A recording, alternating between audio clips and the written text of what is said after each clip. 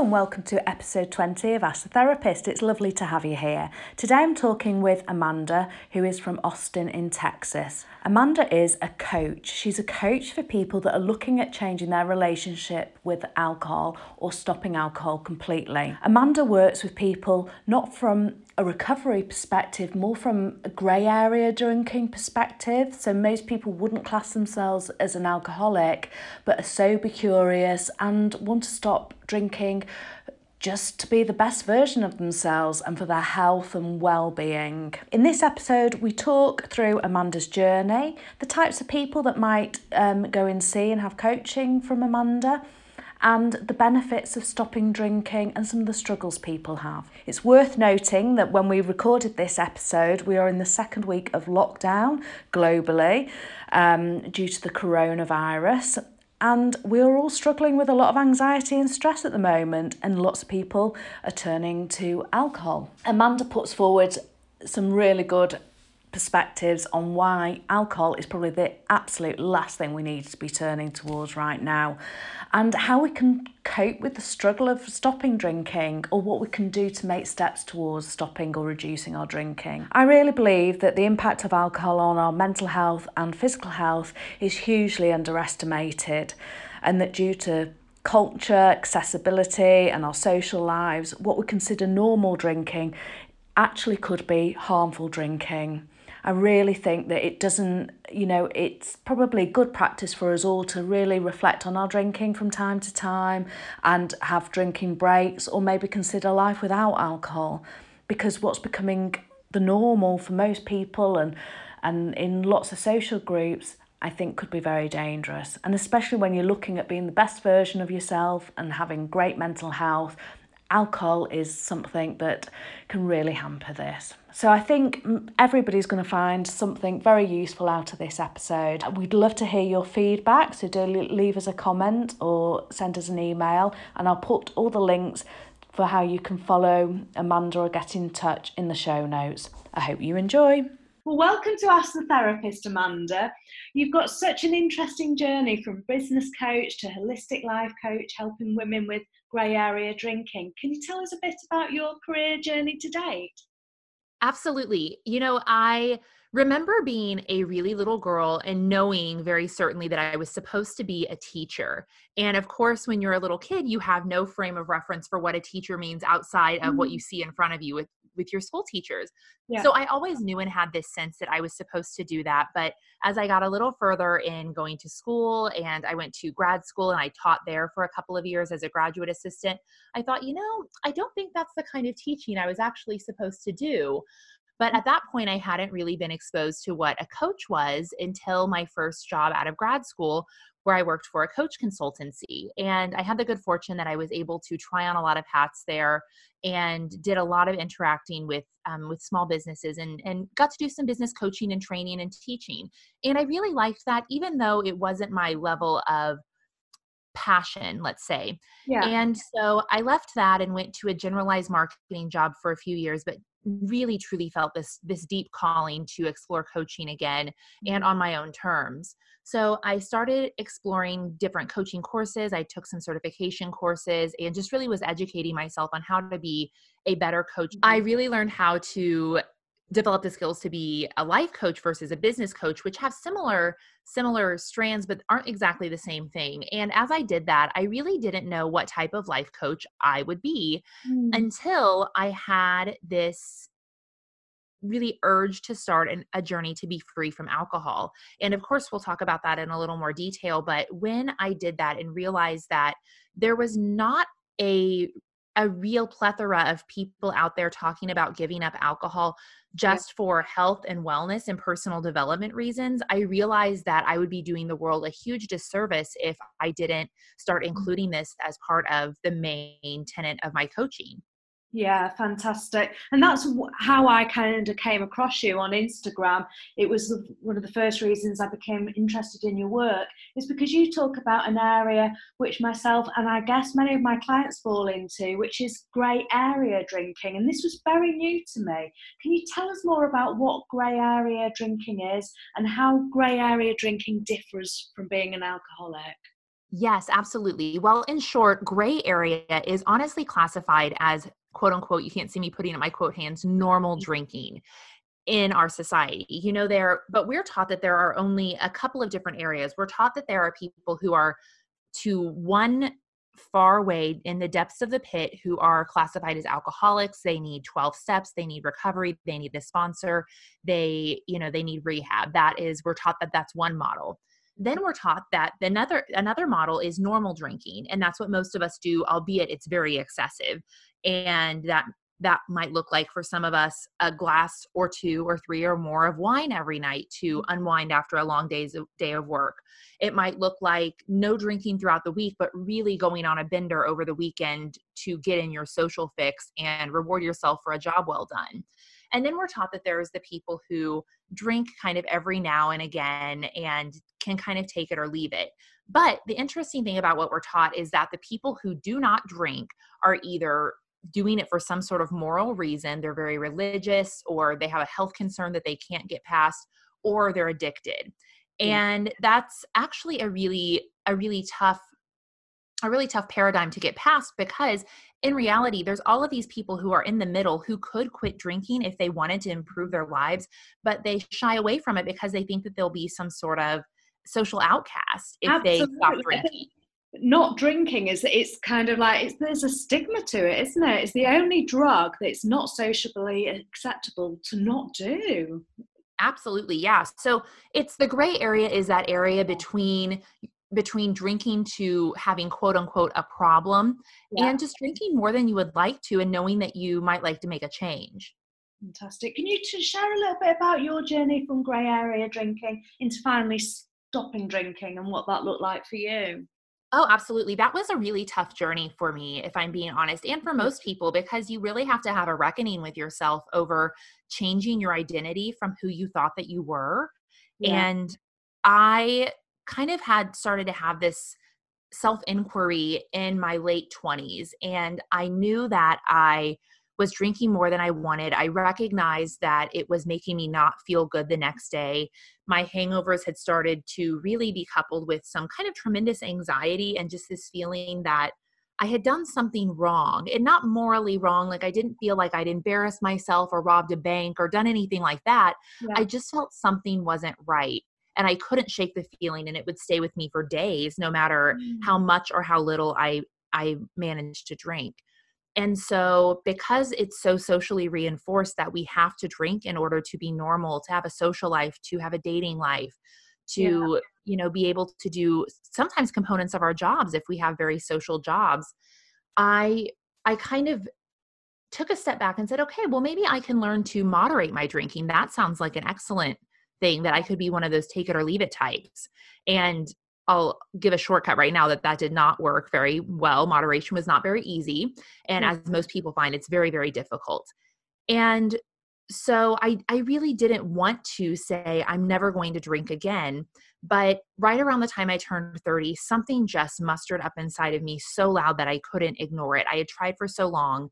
And this voice inside of me said, you are just not meant for this. You are meant for something bigger, and you cannot keep living the life that you're living if you want to achieve that big thing, whatever it is. Yeah. And so I looked and I looked. I took the quiz that asked if I was an alcoholic, and the answer was no. I looked around for mentors who would tell me that just giving up drinking for the health of it was an okay thing to do, that it wasn't social suicide, and that it wouldn't make me an outcast. But I couldn't find that person. And so finally, in January of 2017, I decided that I would try dry January, which I think is a concept many people are familiar with, where you take 30 days off at the beginning of the year. And I did that, but somewhere midway through, I had the wherewithal to know that 30 days was not going to be enough to change my behavior, and I needed to extend that a little longer. So I extended my sobriety, or my dry spell, to 90 days. So I did an additional 60 days. And at the end of that, I said, you know what, I'm just going to keep going in little increments and see how it feels. So I did 6 months, and I did a year. Wow. And after that point, I really looked back and I thought, this habit, this chemical, has no place in my life. I can't see any way that it makes my life better. And of course, along the way, I had done hundreds and hundreds of hours of personal development, personal inquiry, Yeah. therapy, you name it, to try and work through the issues that had led me to believe I needed to drink. Yeah. And by the time I got through that, of course, it's an ongoing process. Don't think it just took a year, but I just felt that it had no place in my life any longer. Could you pinpoint a time when that happened? Was it kind of 6 months or 12 months? I know 3 months is kind of, often people say it takes that long, but and so I guess it's different for everybody, but for you, were you able to recognize that time where you switched, or was it just a gradual thing? Sure. It was gradual and it got better and better as time went on. It's kind of like when you have a breakup, you can't really pinpoint the day that you are not heartbroken and that you're kind of over it and ready to move on, but it just happens miraculously. However, I would say that right around the 90 to 100-day mark is where it kind of sinks in that you're not struggling anymore. It just becomes second nature. And, they say that that's how long it takes to form a habit or to change anything. However, I would say that 90 days is not enough necessarily to chemically make a change in your body. So 90 days is when it felt really easy for me. And then after that, it just progressively got easier and made more sense as my mindset started to shift even further. What did you find was the hardest thing? And I guess, what do you find your clients report being the hardest thing about giving up drinking? Because you weren't somebody that drank every night, were you? Yet you kind of say that it was a struggle, it wasn't easy. Yes. And that's such an interesting question. I was recently looking back through the surveys that I do when I intake anyone into my program or a consultation. And one of the questions is, what is your biggest fear about giving up drinking? And 99.9% of the answers all had to revolve around social pressure. It's, I'm afraid that I won't be cool. My friends won't like me. How will I date? What will I do about girls' weekends? What will I do about vacations or weddings? And the strange thing is that when you get down to it, it's really not the social aspect that you're scared of. You can look at that and think that, yes, the social aspect makes sense because it's tangible. I can see it. I can feel it. I know it's palpable, right? Yeah. But the thing that you're really running from, if you think that the social pressure is what's holding you back, is your own self-worth. Because it is your self-worth that tells you that you are not going to be accepted socially if you don't drink. It is your self-worth that says that you don't have the power to stand up to someone who pushes back on you and tries to peer pressure you. It is your self-worth that tells you that you are not enough if you don't drink alcohol. And so it all comes down to this underlying issue that most people can't get at on their own, which is just a strong sense of self-worth. Yeah, that makes sense. It's really useful. Thank you. And what have you found the best benefits for yourself and for the clients that you coach?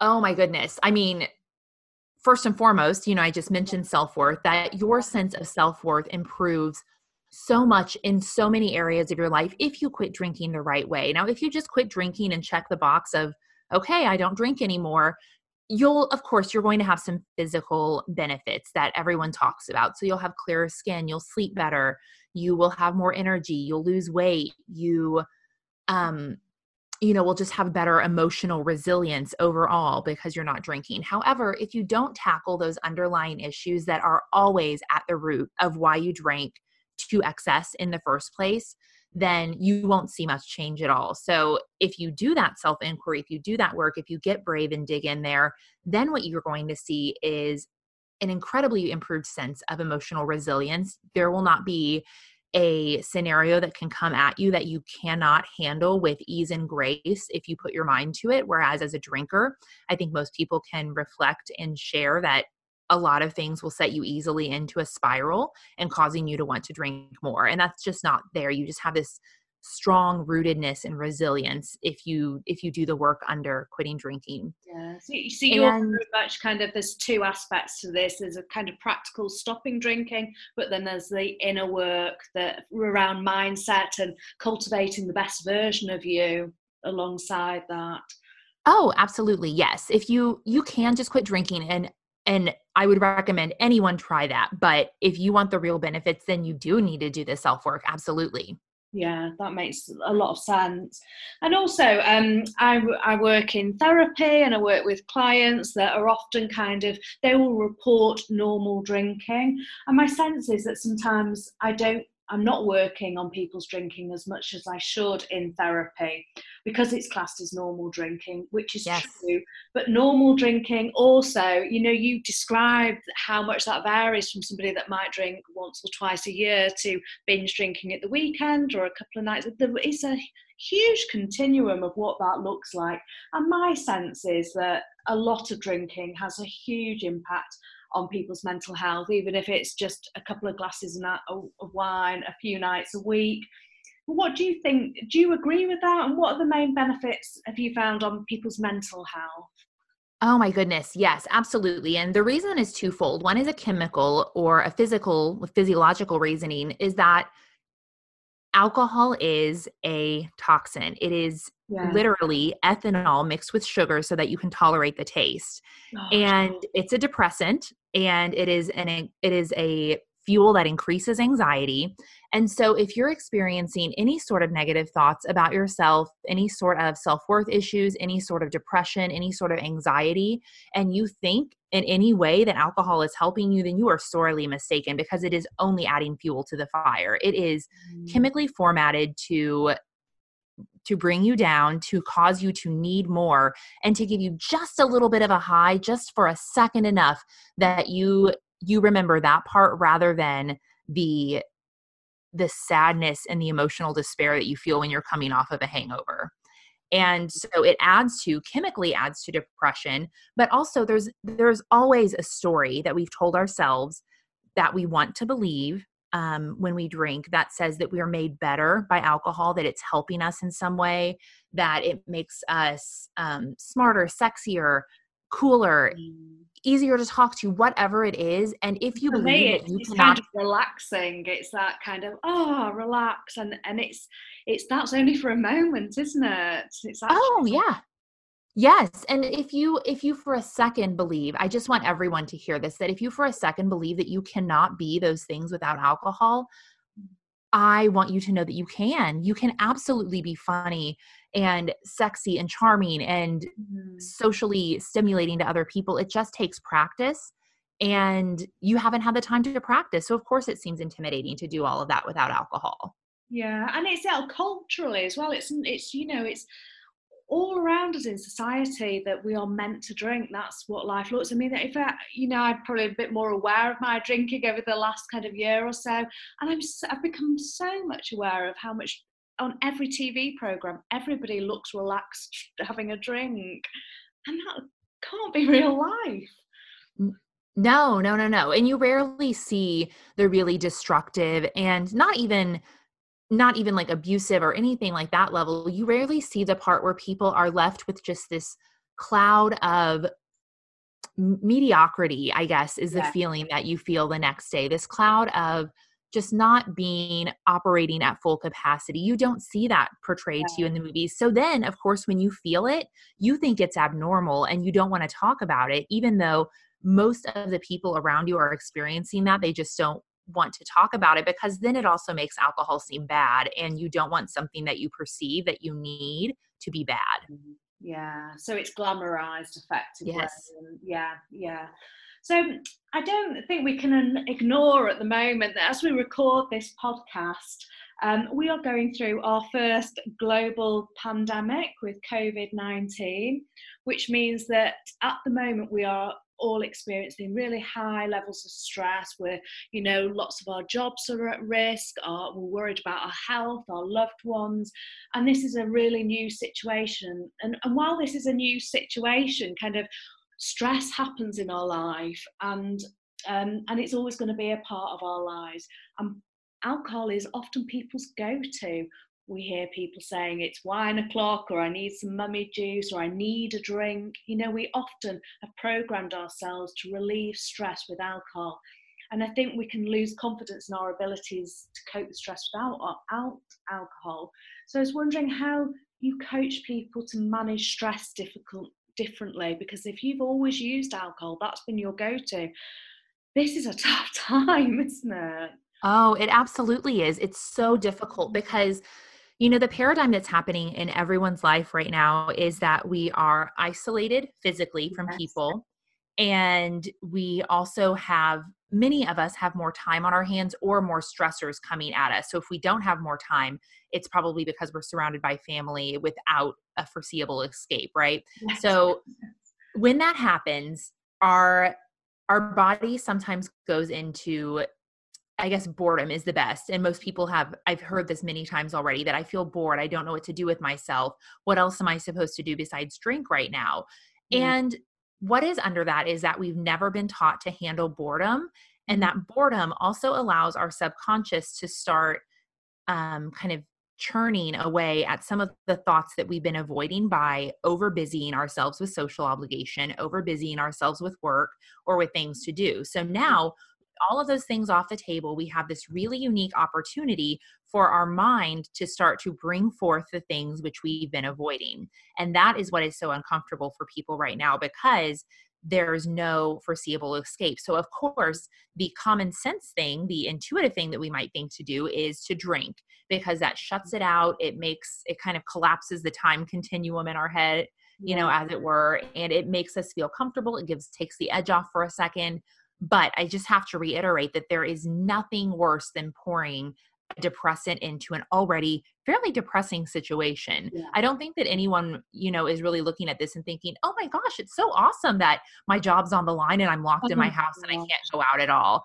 Even those of us who are very emotionally resilient have to see the depressing factor of what's happening right now. And it's insane Yeah. to bring in a depressant as your like coping mechanism. So, what I really recommend for people who are in the thick of it right now is, Mhm. first of all, to acknowledge how long it's, what a deficit you are at when it comes to coping with your emotions, and just to be gentle with yourself. Mhm. Because the reality is, most of our parents, unwittingly, they did not do this on purpose, taught us to deal with our emotions in unproductive ways. Perhaps they offered self medication with food or TV.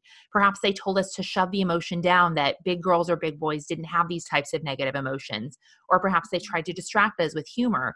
It is a very rare occasion where a parent might have taught us to sit down and say, honey, where are you feeling that feeling right now? Where does it ache, or where is it tense in your body? And let's name that feeling. Let's call it anger if it's anger. If let's call it fear, let's call it sadness. And let's go even beyond that and name the feeling as most specifically as possible. And let's breathe through that and feel the feeling. And it's okay to feel the feeling, and it's okay to cry. I can't think of a person that I know who was probably given that experience. So No. we are all dealt kind of a shorthand when it comes to processing emotions. And we just need to be gentle with ourselves, first of all, but also be willing to be brave enough to start to feel them and process them. Because if we don't process them and let them out, they're only going to keep building up, and we'll have we'll have a larger weight to carry in the end. When the other option is, if we took this time to let those emotions come up and come to the surface and come out, we could leave this situation so much lighter if we would just use the time wisely. Yeah, yeah. So is that sounds like the kind of stuff that you'd want somebody to know who felt that drinking was helping them with stress, that they need to recognize and learn how to emotionally regulate effectively, isn't it? Yes, absolutely. Emotional regulation is the key Yeah. to learning to get through some of these situations. And if somebody's listening to this that's starting to become aware that they are grey area drinking and in habits that they might want to start considering to change, where do you start? Where do you go next? Well, the first place that I think that you need to start is just to say, this doesn't have to be forever, but I'm willing to be curious enough to explore this. Yeah. And at the end, I think that we'll probably talk about some things that I'm offering that are great options to work through, but there are many options out there. You have to work with someone who resonates with you. And the things that I recommend are, first of all, find someone to guide you. This is a really tricky process, and you do not have to be addicted or have a problem with alcohol for it to be a problem in your life. And when something is a problem, inevitably it comes with a ton of blind spots. And you are doing yourself a great service if you can find someone to help you identify those blind spots and give you a shortcut past them. And a coach, a mentor, someone who can help you do that is going to be your greatest gift. Because if not, what will happen is you'll get stuck in the thick of it and you'll think, this isn't working. screw it, I'm just going back to drinking. But if someone can just guide you over that, show you that it's normal, tell you that it's normal, offer you some hope and perspective and some different ways to look at the picture, then you can get over the hump. And that is something that most people aren't able to navigate on their own. You really need a tour guide. Yeah, because you're effectively unraveling and unpicking kind of how we've been brought up from childhood into adulthood. It's many, many years of programming and socially programming and culturally and within our families. It's a lot to kind of retrain our minds to think about and do things differently. And I think the rewards that you've mentioned, are absolutely fantastic, but you've got a lot to kind of go through to get there, haven't you? Oh, absolutely. And I always remind my clients who are really, I have a client group right now who's going through 90 days and they're coming up, they've just come up on their 90 days. And several of them have expressed that they wonder when they'll experience some of these shifts. They've experienced some of them, but not all of them. And I said, listen, here's what you have to recognize. When was the first time you ever heard about alcohol or cognitively recognized that it exists? Yeah. And for most of us, it's childhood. So I want you to put a flag there and say, okay, so now I have, for me, I'm in my early 30s. I have 25 or so years of psychological reprogramming that I need to do, because it was from that very pinpoint that I started receiving and acknowledging messages about alcohol and what it did for you and what it meant to drink. And those messages go through childhood. They go through commercials, through people that you love and respect, through television shows. There are so many ways you receive this message and have it reinforced. And then you have the physical relationship. So then you have to pinpoint, when was the first time you had a drink? Why did you drink it? What did it do for you? What did you believe in that moment that was adding to your life? And then for me, that would be, a decade of physical conditioning with a substance that's known to be and formulated to be addictive. So how could a sane person, knowing that I have 2 decades of psychological experience and a decade of physical experience with a substance, think that 90 days might be enough to completely just reprogram that?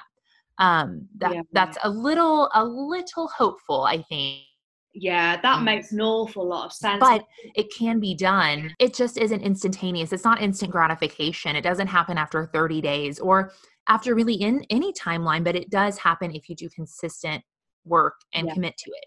Yeah, keeping really focused. And I think that's really useful to people to kind of realize, because I think people can be hard on themselves, can't they? Or worry, have I got a problem? But, and if they kind of stop just for a couple of weeks, but when you take into account all that programming and conditioning, it's understandable, and it doesn't mean that there's something wrong with you or that you've got a problem. It's kind of your experience is playing out. Yes, absolutely.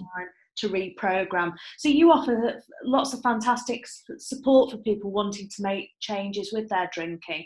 Can you talk us through your programs and the support you offer people? Yes, absolutely. So I offer some kind of low entry programs. I offer, first of all, a 30-day program, and it's just a kind of an exploratory dipping your toe in the pond of being alcohol free. But I'm always very clear that 30 days is not enough to transition or shift your relationship with alcohol. Yeah. So I offer a 30-day program called the 30-Day Alcohol-Free Challenge. And then I also offer a additional 60-day program that always butts right back up to the 30-day challenge called Alcohol Freedom. And that's really my flagship program that is for anyone who wants to really find true freedom from alcohol. And that doesn't mean that you don't think you're ever going to drink again, but it means that you want to get to the point where you don't care if you do or not. And that's what we work to get to in Alcohol Freedom. And it's a group coaching program where it is, you do have to do an application. So we make sure that you're serious and that you'll be a contributing part of the community. Yeah. Because I really strive to have community support within the women that are there, accountability, and really just learning and reprogramming of what alcohol means in your life. And then, of course, I do private one-on-one coaching for anyone who that doesn't work for schedule-wise, or maybe they're wanting to get started off of a different timeline. Yeah, that's really useful. And the programs, is it about 10 people in your programs at any one time, or does that vary? Yes. So for the group coaching program, I do cap it at 10 because that allows me to give enough personalized attention to everyone who needs it. And it creates a sense of community, but also not a sense of overwhelm. Yes, I thought that was a really, because sometimes when you hear about these programs, there can be many people in them, but I thought that's a lovely number that you can work through this with other people, because often it's the minds of other people and how people can struggle in similar ways that can be really so powerful, can't it? Yes, absolutely. And I really just want to take the people who profit from, and I don't mean like monetarily profit, but who benefit from AA, that is, I think that's such a wonderful program for them. But I want to take the anonymity out of this process, because that is what it made it so difficult for someone like me to make this decision, is because it has been made so shameful and anonymous, as though we have to hide if we want to quit drinking. And that's not true. So I wanted to have this open sense of community with like-minded women who are all very successful, high achieving, really doing something in their lives, but know that alcohol is holding them back. And I've just really loved the community that it offers, the women, and the support for just seeing other people who are out there who are like them. Yeah, because it gives you that sense, like you said initially, that it's, you want to start changing. It's curiosity, which is important. Kind of getting curious that there's another way. There's another way to live your life and still be very successful and high achieving. And Yes. what's more powerful than being with a load of other people that are in exactly the same situation with your views and your outlook?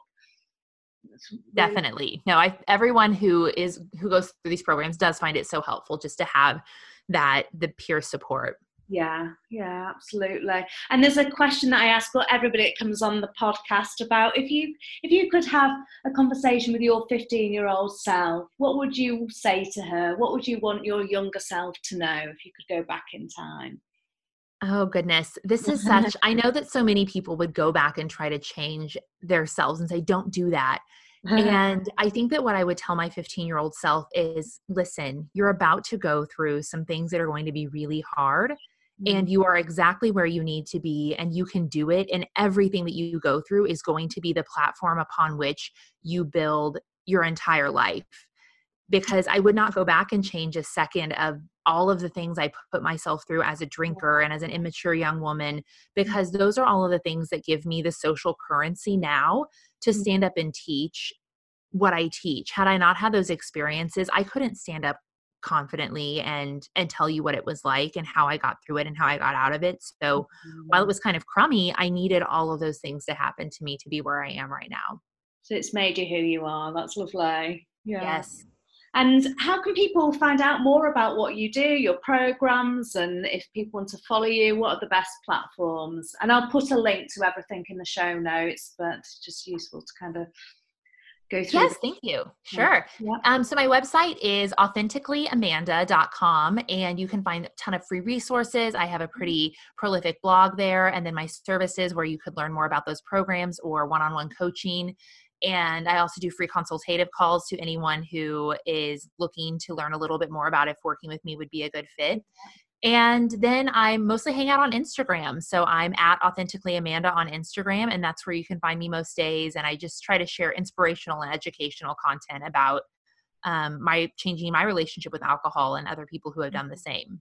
Yeah, and you have a lovely Instagram feed. I've really enjoyed it. I enjoy your stories and your lovely little dog as well. So he's sitting right in my lap right now. This is his podcast position, so he can behave himself.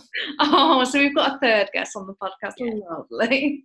Well, thank you so much for your time. I think that's going to be so useful to so many people. It's been really valuable. Thank you very much. Well, thank you so much, Sarah. I really enjoyed my time talking to you today. Brilliant. Thank you.